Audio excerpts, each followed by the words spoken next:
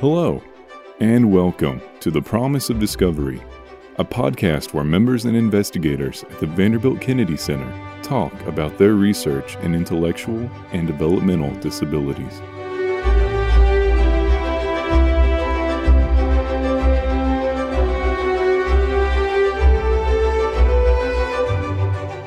Good afternoon. My name is Janet Schaus, and I work at the Vanderbilt Kennedy Center as the program coordinator for the IDD Toolkit.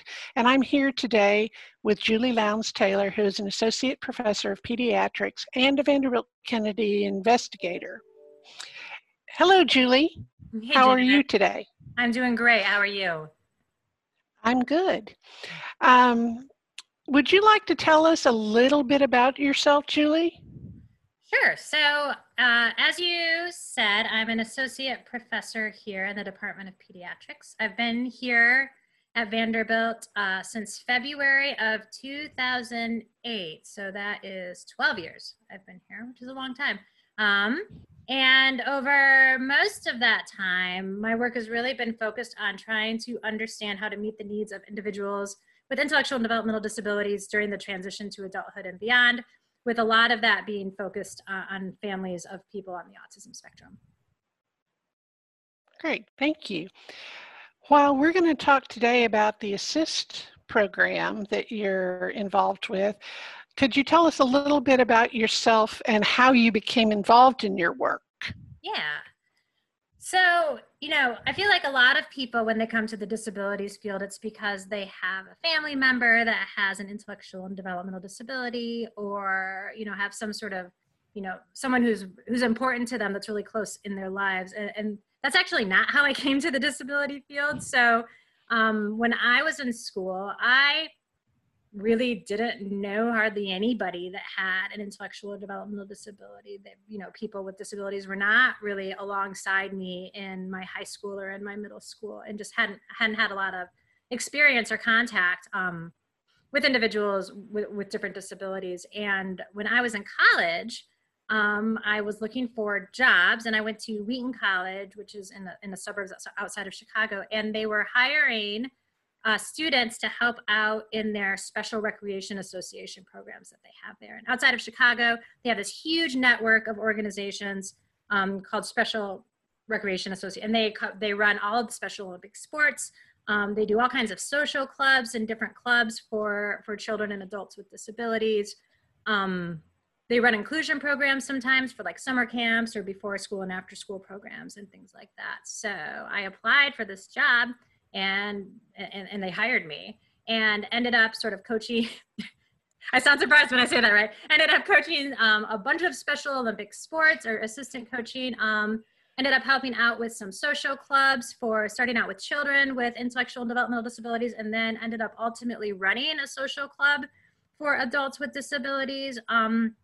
And just really kind of fell in love with the families and with the individuals that I was working with through this experience, but also noticed that there were some families that they were really thriving. I mean, they seemed very happy, and things seemed to be going really quite well for them. And there were a lot of families that were really struggling, that they would come in and you could tell that life was not always easy for them. And it just I got really interested at that point in really trying to understand what's different about the families and the individuals where things seem to be going pretty well, and the ones where things are a little harder, and how can we learn how to help families that are having a tough time, or individuals who are having a tough time. So that was really what sparked my interest in the field of intellectual and developmental disabilities, and it's kind of carried me through to today. Well, very cool. Thank you. Just out of curiosity, were you the sporting type? Were you involved in athletics prior to that?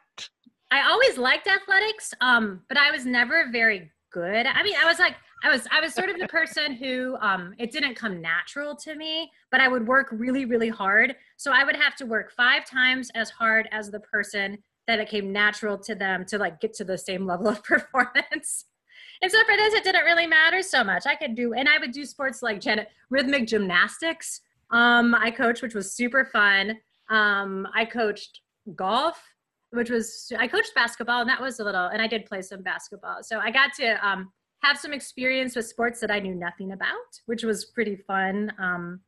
but no, I always tried really hard to be athletic, but it never really came naturally to me. Well, that's a facet of you that I didn't know about, Julie, Yes. so I had thank to you. work so hard. Now, I'd like to know a little bit more about the research you're doing with the ASSIST program. Yeah, so this is my first time, sort of this program of research, really actually testing a program and doing an intervention per se, a trial. That was not actually where I saw my career going. Doesn't this happen for all of us, right? That's not, I'm trained as a developmental psychologist. So what I get really excited about is trying to understand how do people grow and change over time, and what are the trajectories of their life look like, and what are all the factors that go into that. And so that was really my first study here at Vanderbilt was exactly this. It was a study where we brought in families of young adults on the autism spectrum who were all in their last year of high school. And then we followed them for 3 years and just looked to see like what happened when they left high school, and which of the families seemed to be having a smoother transition, and can we figure out what's different about those families versus the ones where things are a little bit harder.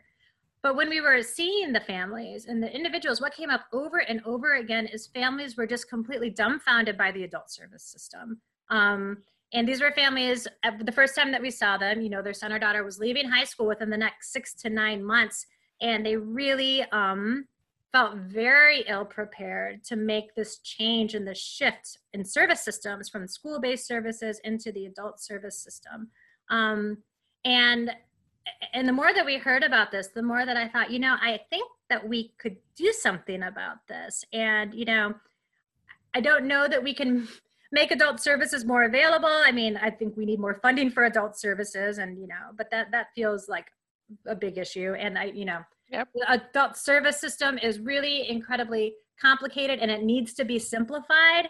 But one thing that we can do is we can help families navigate and figure out how to access the services that are there in the way that it is. And so at the time I was doing some work on some projects with Bob Hodap, who's a professor in special ed here. And he had been working with Megan Burke when she was his doc student, developing and delivering a program that trains advocates to work really about special education law and to advocate for families of students with disabilities within the school system. It's called the VAP, the Volunteer Advocacy Program. And we thought, what if we could take this same structure of training families and individuals about the service systems and apply it to adult services instead of school-based services? So we wrote a pilot grant with this idea of we'd like to try to do this and see if it works, and ended up getting that funding. And so we worked closely with Megan Burke, who is now an associate professor at University of Illinois. And we worked very closely with Carol Rabideau, who's the Vanderbilt Kennedy Center social worker, to really try to take all of this complicated information about adult services and supports and condense it down into a 12-week program where we can help families identify what are the needs of their son or daughter, and what specific services and supports may be the most helpful in helping their son or daughter meet their needs.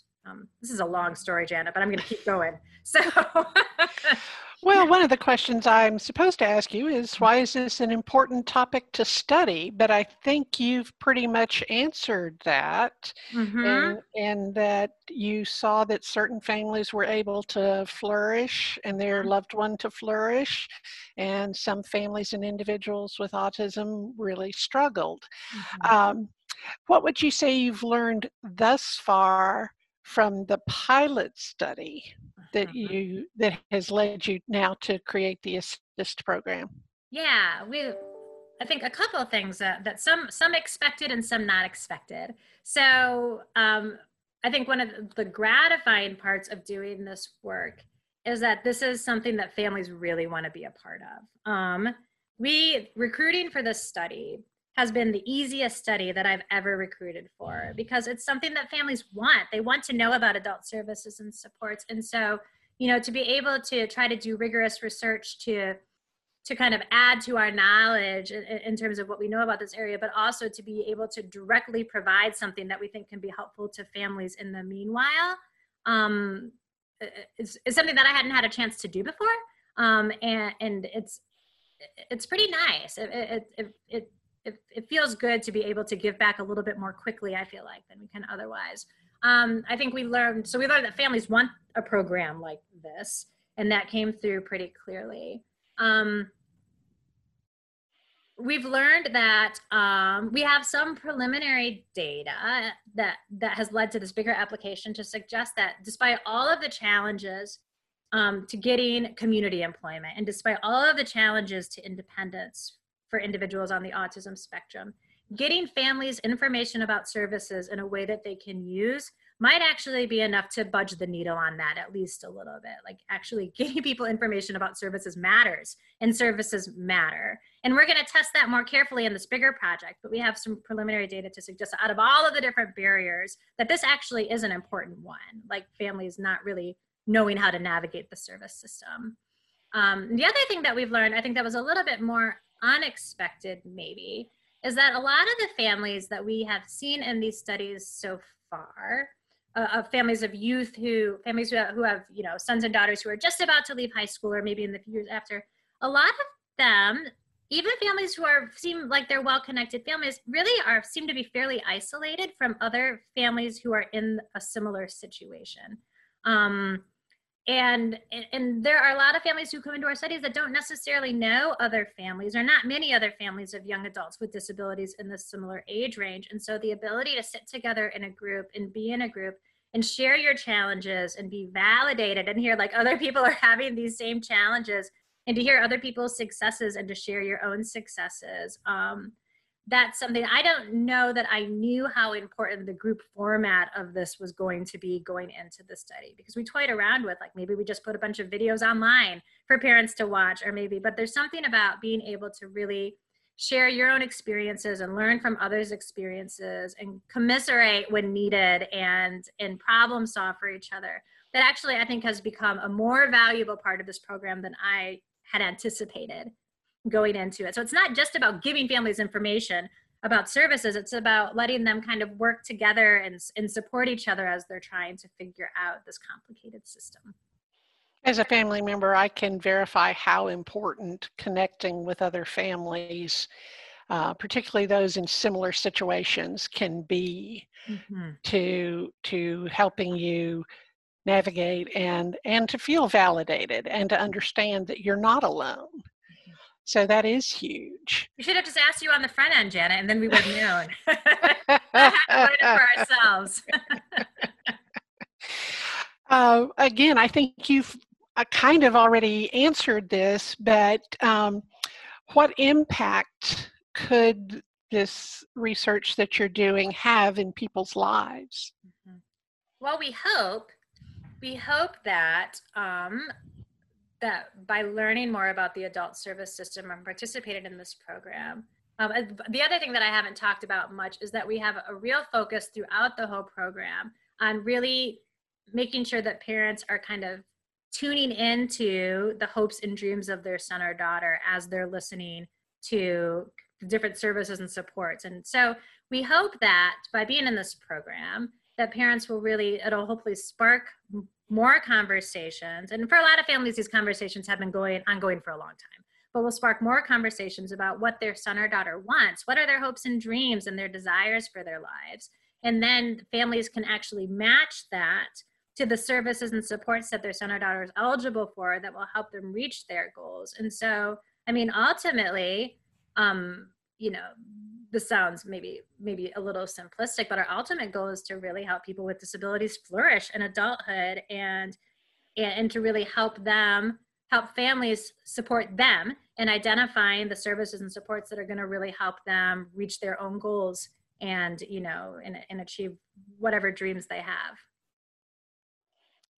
Very cool. Thank you. What impact do you see this research having in your field? You know, so over the last, 10 years, 5 to 10 years, sort of in the autism field, we're really seeing an increased focus on thinking about how to support adults on the autism spectrum, moving beyond a real focus on young kids and really because they grow up. Because they grow up and they still have autism and they still need supports, right? But I mean, every time I say it and I go out, it sounds so obvious, but our research has not really recognized this until very recently. And so there are a lot of people who are starting to think about these issues. We've been thinking about these issues for a little while now. So this program, ASSIST, is really kind of one of the earlier interventions to make its way into kind of a large scale randomized controlled trial like we're doing now. And if we're really hopeful that if we can show that you can actually budge the needle in terms of outcomes, that things that we do, other than going out and completely changing policy, but we can do things within the systems that we have to actually make life better for people on the autism spectrum and for their families, that this is going to sort of be a hopeful thing. That now all of these other trials that are going on, and there are a lot of trials that are starting to go on in the adult space in terms of thinking about how to improve the lives of people on the autism spectrum. We're all going to build on each other and learn from each other. And so I'm hoping that this will be one study that's going to contribute ultimately to hopefully sort of a wide range of programs and services and supports that families and individuals can choose from when they're trying to think about, you know, what type of program is going to be the most helpful for me or for my son or daughter, for families. But we're really on the front end of this. I've seen a lot of programs that are kind of in the piloting stage, and people are trying to work it out. And a lot of these are going to be moving into larger trials down the road to actually try to figure out, does this intervention or program actually improve the lives of people with disabilities or with autism? So we're really excited to be able to contribute to that sort of broader field.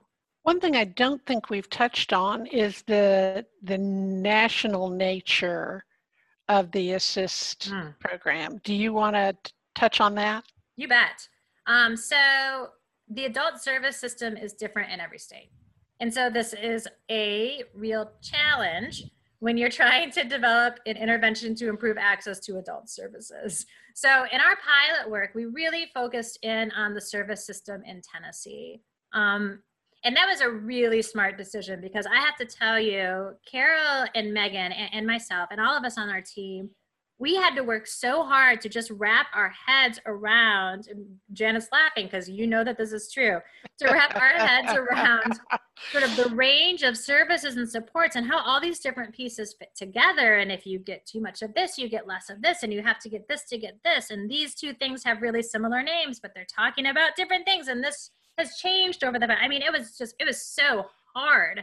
And that was just within one state, in one service system. So Carol and Megan worked so hard, put together something where we actually got some really nice feedback from families and some really nice findings to show that actually this may work in terms of improving outcomes. But then I would go and talk about the program, and I would go to New Jersey and I would say, we have this great program. And they would say, oh, this would be so helpful. Can we use it? And I would say, no, you can't.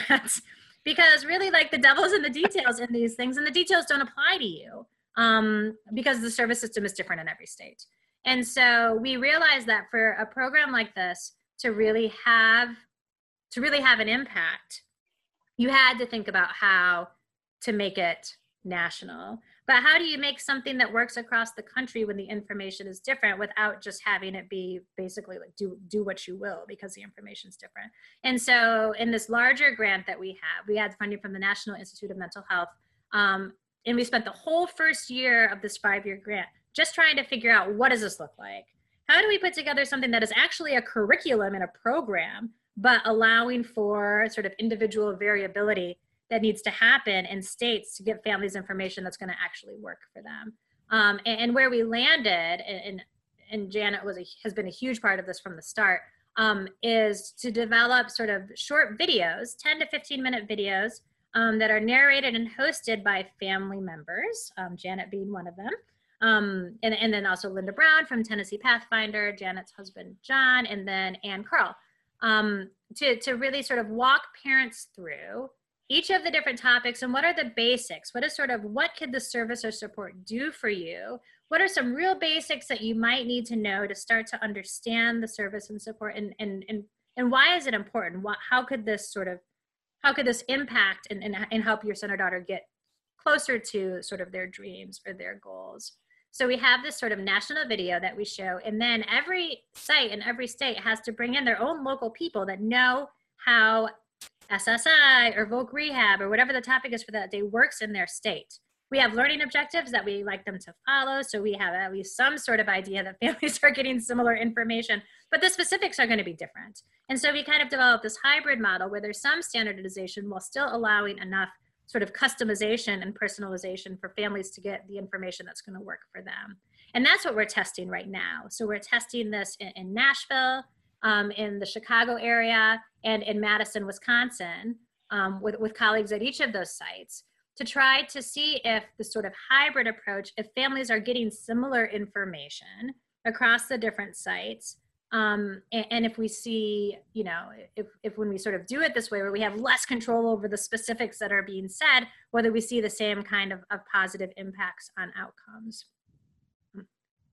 I'll say one more thing, Janet, before we move on, that I should have said much earlier, which is that a program like Assist only works with the great help of people who have boots on the ground in each of these different issues. So from the start, this program has been a partnership with the local disability community. So we don't have somebody from the university who learns everything about every piece of the adult service system and then delivers that to families. When we're talking about SSI, we bring in somebody like Carol Westlake from the Tennessee Disability Coalition, who, you know, works with families on getting them SSI on a regular basis and knows all of the little tricks of the trade and the ups and downs. For Voc Rehab, we bring in somebody from Voc Rehab who can talk directly to families about the challenges and the promise of Voc Rehab. And we really rely on people in the community who can give families sort of the most current, the most important information that is always up to date, that is gonna, you know,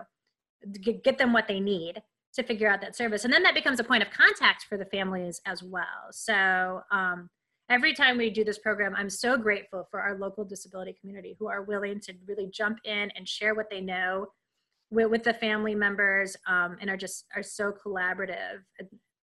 That's something that I think in Nashville is a particular strength of the community here. I agree. Are there policy implications for the work you're doing? I think the policy implications here are that the adult service system is hard.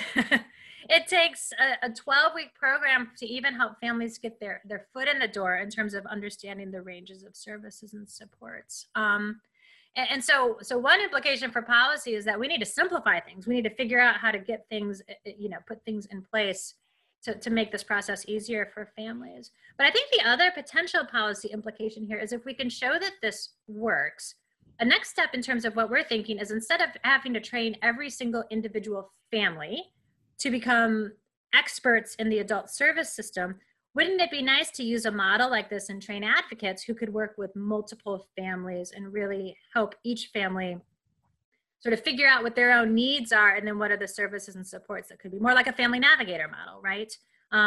And I think if we find that something like that works, then that has huge policy implications, because that is certainly the kind of service that already is funded in some states, but could be funded broadly, and could potentially, you know, increase the reach to other families. So I think the main policy implications now are just, boy, really demonstrating the challenge that this is for families, and that we need to do something about that. But I really think down the road, using a program like this to train navigators that could work with multiple families would be something that I think would be a wonderful use of this program and could be a huge help. And I don't think would be that expensive either from a policy place.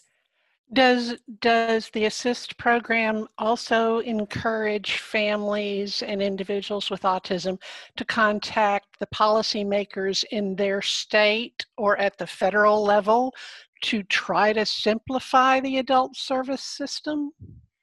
So I don't know that we necessarily encourage families to do that specifically, but we do have a whole session on advocacy, on non-adversarial advocacy, where we talk about all the different ways that you can think about advocating for your son or daughter. And that goes from how do you talk to you know, people from service agencies in a way that's going to be the most effective in terms of getting what you need, all the way to how do you advocate on a larger scale in terms of, you know, contacting legislators and things. So I don't know, Janet, that we necessarily specifically guide them towards advocating for a less complicated service system, although maybe we should do that, we could. But we certainly try to, you know, those of us, I certainly advocate for that kind of in my professional life, and I know lots of others do too.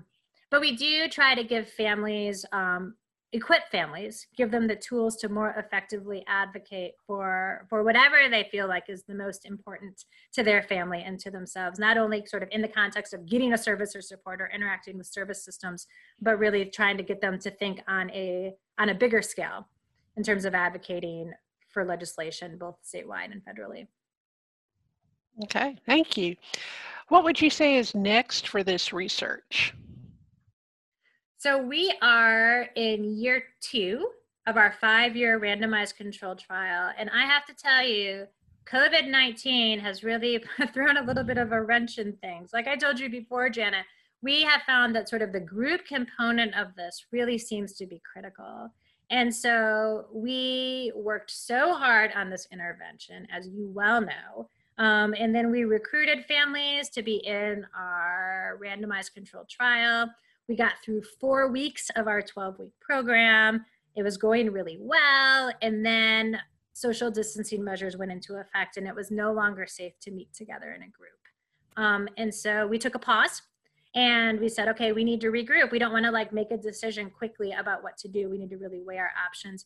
And we are moving forward doing the programs via web conferencing, via Zoom for the time being, and are really learning a lot about how do you try to really facilitate a group feel and when everybody's in their own homes and they're not in the same room. And thankfully, again, we have Carol Rabideau, who is a master at just group dynamics in general, who's helping out with this. And then Loria Hubbard from the ARC is kind of our community partner who's running the groups. And she is also a wonderful facilitator. And so we have 2 highly skilled people that are really working hard to think through how do we make this online group feel as close as possible to sort of the beautiful interactions and give and takes that we had in person.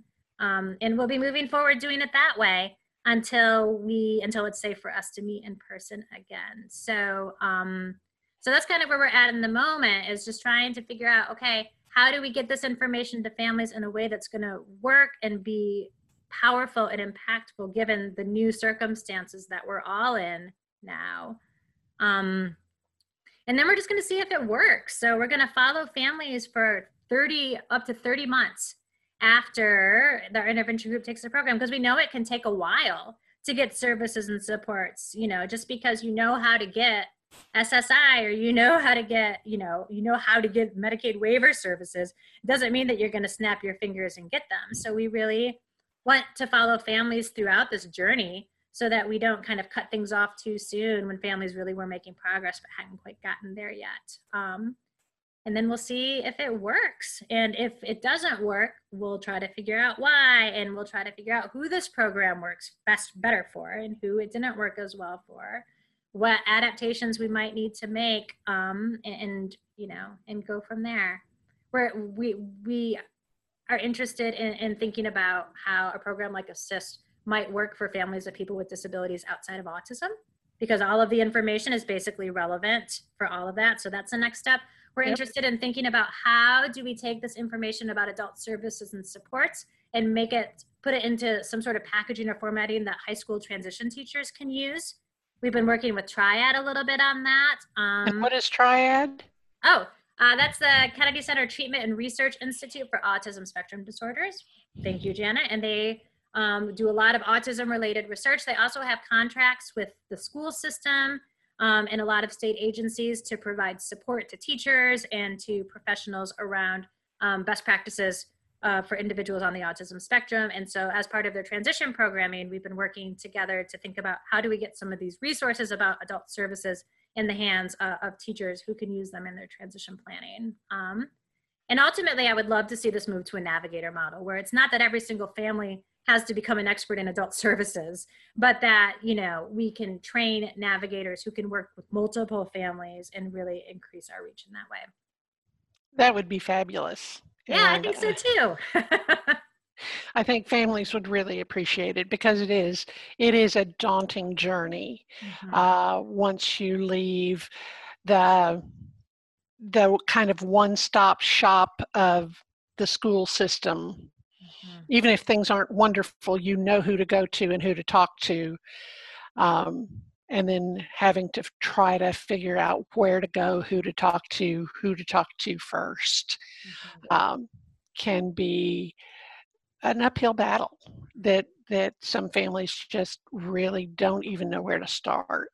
And I have to tell you, Janet, over the course of doing this work, we have seen families who are really well-connected families, really savvy families with a lot of margin to try to figure this out, who have struggled mightily in trying to work through the adult service system. And it just makes me think, what about families who don't necessarily have sort of the resources and the margin to be able to work through this? And I think it's really imperative that we as a society figure this out one way or the other. I'd see what we're doing with Assist as kind of a stopgap in some ways on our way to actually figure out how to make the service system work better across the board. But I think given the context that we have now, helping families access the service system the way it is, I think is a good place to start. Is this where I get to ask you a question now, Janet, or do you have more for me? No, this is the time you get to ask me a question. So I would love to hear your experiences and hear you talk a little bit more about, as you've been on your journey, navigating the adult service system with your family. What has been the most helpful for you in this process? Well, I am the parent of a young adult with autism. My son has some pretty significant challenges. He doesn't really have a functional means of communicating at this point. We also deal with some pretty significant behavior issues.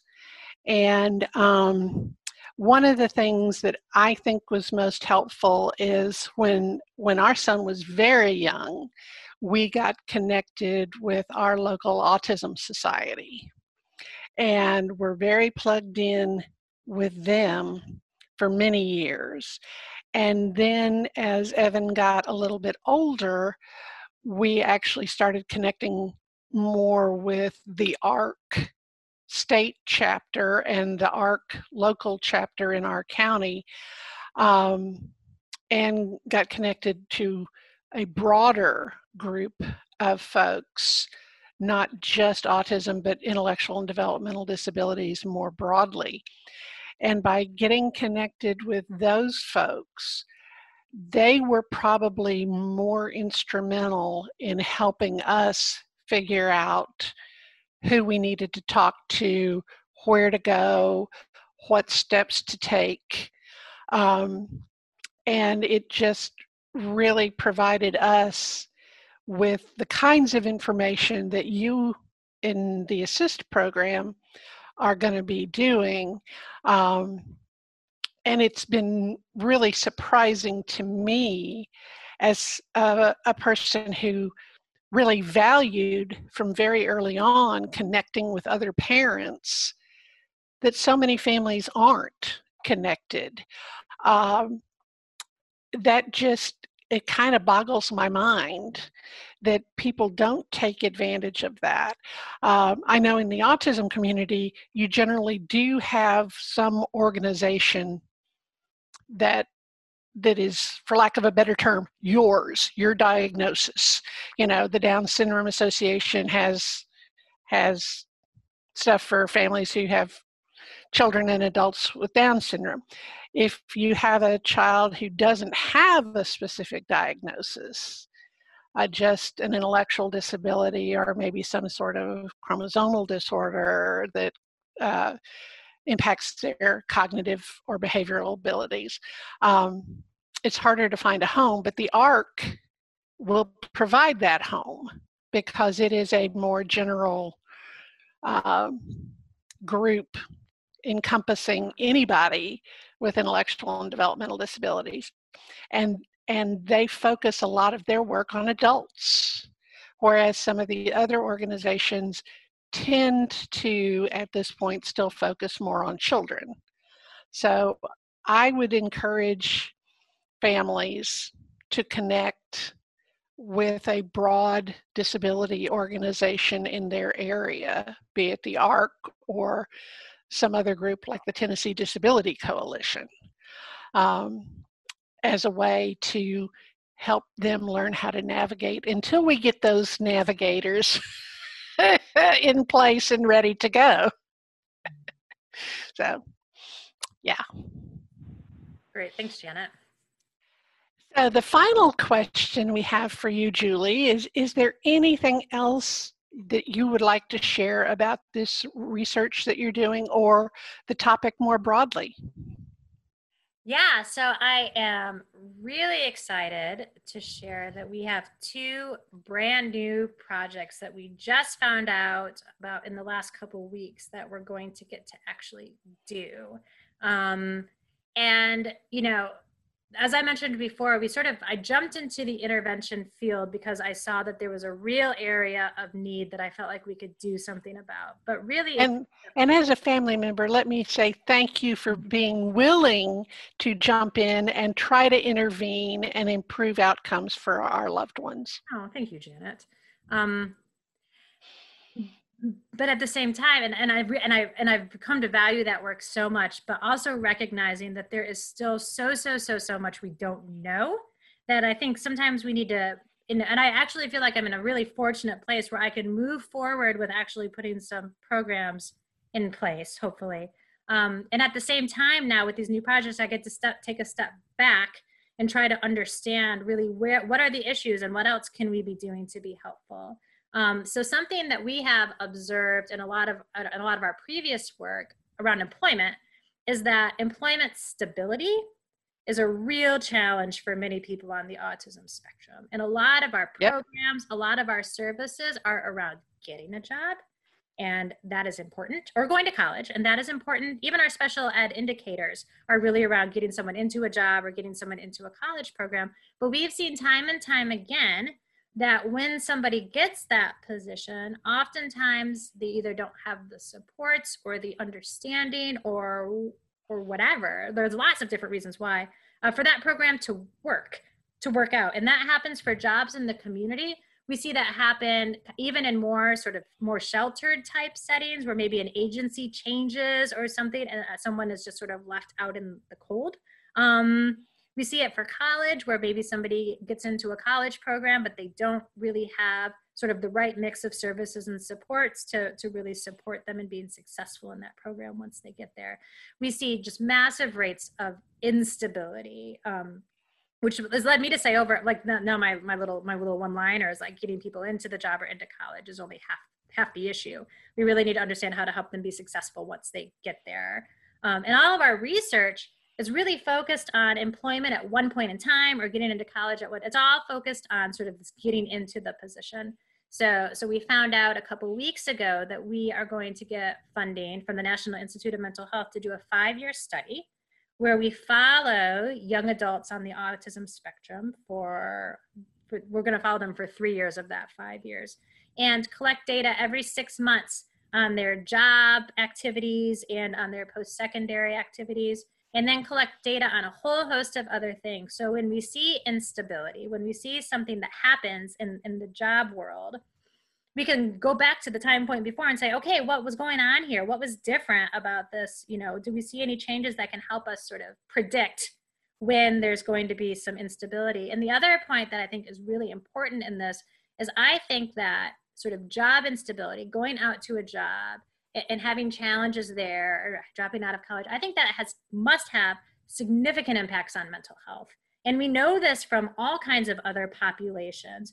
I mean, I think understanding the implications for behavioral development and mental health of going out and having sort of unsuccessful experiences in the workplace and in the world, I think is really important. And it's also something that we don't really know anything about from a research perspective.